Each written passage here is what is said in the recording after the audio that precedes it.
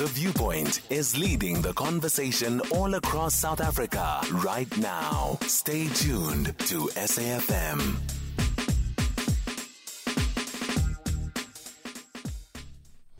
And still in keeping with health, we continue the conversation with the Secretary General of the Treatment Action Campaign, Mr. Anele Yawa, to converse with us this evening on the state of public healthcare service in the province of KZN. Now, public health facilities in the province continue to face a shortage of health workers. There are limited pickup points for HIV treatment.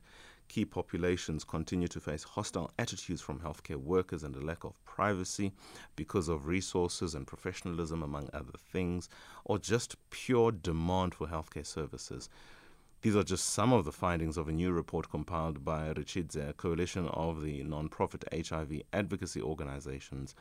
The Richidze report was launched this morning, and it is conducted on a quarterly basis at about 400 clinics and community healthcare centers in 8 South African provinces, and 126 of these facilities are in KZN. Now, the report has been developed and designed in response to the crisis in public clinics. It gives communities the tools and techniques to monitor the quality of HIV, TB, and other health services provided at clinics and escalate performance problems to the relevant decision makers in order to advocate for change. And change is necessary, but Anele, looking at the reality of just the quality of the infrastructure, the oftentimes lack of clinical equipment, if not medicines and drugs, and the sheer demand of these very scarce resources, it makes it, without absolving them, very difficult for the human capital part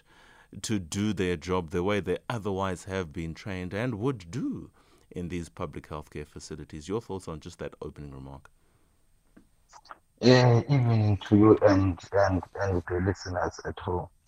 I think if I were to respond to you, I can say, as the country, we need political will, political commitment, and more cash injection to our public healthcare system if we want our country to realize the national health insurance. And if we lack these three, therefore our healthcare system will continue to be on its knees, and the ones who will be on the receiving end will be the public healthcare users and the poor people of our country, which in this case, the majority of them are black and women. Let's talk about the general overflow or the shortage of healthcare services, generally speaking. What would the Treatment Action Campaign say in relation to the fact that the part of the reality is there just simply are not enough public healthcare outlets to meet the demand, particularly for those who use public healthcare facilities?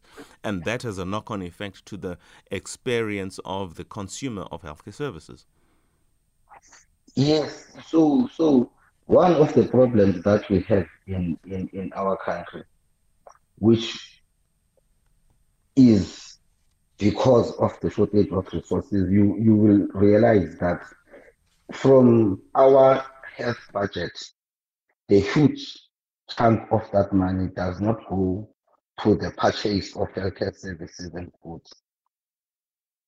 That huge money goes to medical legal claims, cases of negligence. Each province, I'm sure, is paying more than 10 billion of that money yearly. And where does that money come from? That money comes from the same budget which is meant to purchase for healthcare services, goods, hiring of human resources, fixing our healthcare system, and do all these things that we wish to see happening. But because of the shortage of human resource, where majority of the healthcare workers are overworked, are overburdened, and at times, as human beings, they commit these mistakes. Not because all the times it is because of mere negligence. And then we end up paying this huge amount of money. So it therefore means if our government, in order for us as the country, firstly, to cap that problem of paying more money to these medical legal claims, we need to hire more healthcare workers. We need to make sure that their working conditions are improving in order for them to continue to be motivated when they go to work.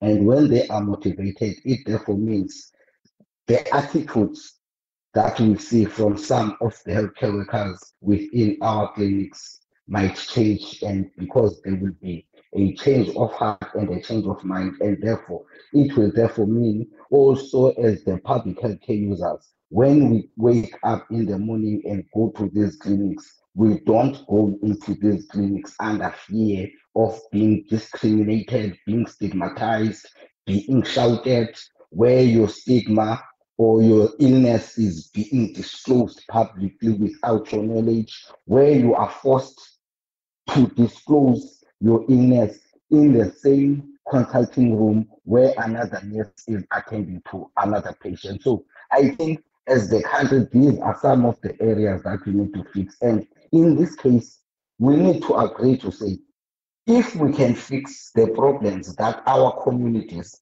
are confronted with at facility level, because at facility level, that is the entry point where primary healthcare services are provided, where majority of the people go to when they are sick. And if healthcare services at that level are not improved, it therefore means the majority of the people will be denied their rights. If those people who are supposed to access healthcare services in those health facilities are discriminated, are stigmatized, are ill-treated, some of them will decide not to go to these facilities to access healthcare services. And some of them will decide to say, what? Let me default on my treatment. And those who can afford will go and buy for treatment in the private healthcare sector. And those who cannot afford, because they don't want to be shouted, they don't want to be stigmatized, they will end up dying in silence because there are these social ills and these problems within our system. So these are the things that needs to be addressed. Well, let's talk about then what the Richidza report itself has developed and designed in response to the crisis in the public clinics. Much of these crises that you have already articulated obviously would need a response plan. What is that has been compiled in the context of this Richidza report? So on this third edition report of retreats, this one is, as much as it is a provincial report, but it pays critical attention on issues of a particular district. Like for instance, one of the things that is coming out here is, as you have alluded, is around issues of waiting time, where we see that on the previous report, there was a bit of improvement, but now we see that the province is dropping and people are ending up continuing to wait longer hours in some of the facilities. But we see some improvement in terms of the province trying to implement the monthly month dispensing of medication. But also, we still see some problems in areas where the patient files continue to be missing, and when those patients' files are missing, those individuals end up not getting their medication for a very long time. But also issues around space and privacy, where you find out that in some of the clinics, like for instance, in clinics like Anele Clinic and at Tubaletu, there is no adequate space where people are forced to be consulted on the same room by two nurses, and some of the people don't feel comfortable to disclose their illnesses in the presence of other patients, and they end up giving nurses uh, wrong information and what they wanted to get from that particular facility, they end up not getting it.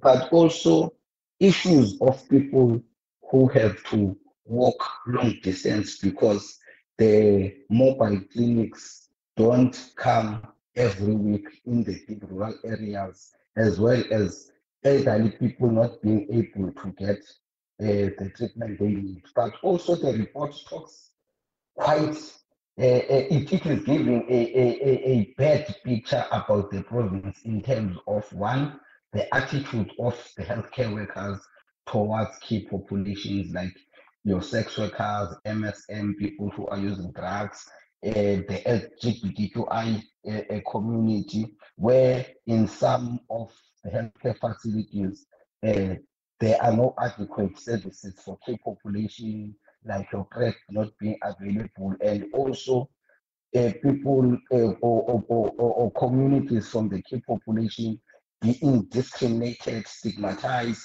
which makes some of them not feeling well to go back to these healthcare facilities. And that's why we are saying there needs to be more external pickup points with key population services that are made available so that if we are saying as the country, no one should be left behind, it's not something that we are theorizing, but it is something that we are putting into practice. But also, the other problem that is coming out is staff that works within the clinic, but who are not healthcare providers, like your security guards, your cleaners, who at times end up not doing what they are mandated to do, like to be responsible for the safety and the security of the users and the providers of healthcare services.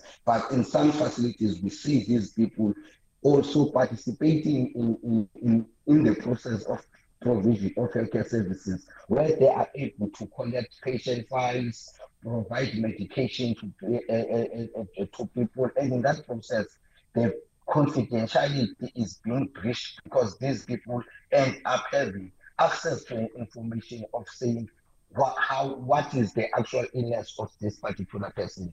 So these are some of the things which we think needs to be addressed, but also some of people living with HIV, their blood samples are taken, but I'm going these to have blood to cut you samples. there, Anele. I mean, I think the essence of the contribution is certainly well noted in highlighting the plight and the state of healthcare services in the public sector in particular. And it would be perhaps appropriate on another day to really give this a bit more time, specifically engaging the Rechidze report that was launched this morning, focusing on some of the aspects that have since been designed and developed in response to the crisis in public clinics being the entry point. But I would imagine whatever is experienced in the clinics, it can't be too disparately different to what is happening in other healthcare outlets, and I can think of hospitals for the immediate. But nonetheless, thank you so much for your time, sir. Mr. Anele Yawa is the Secretary General of the Treatment Action Campaign. After the break, we go to something more of the African continental context, Mr. Julius Malema's visit to Kenya, what this might mean. A conversation with Margaret Munyai, Senior Researcher at the Institute for Security Studies. Stay tuned, please.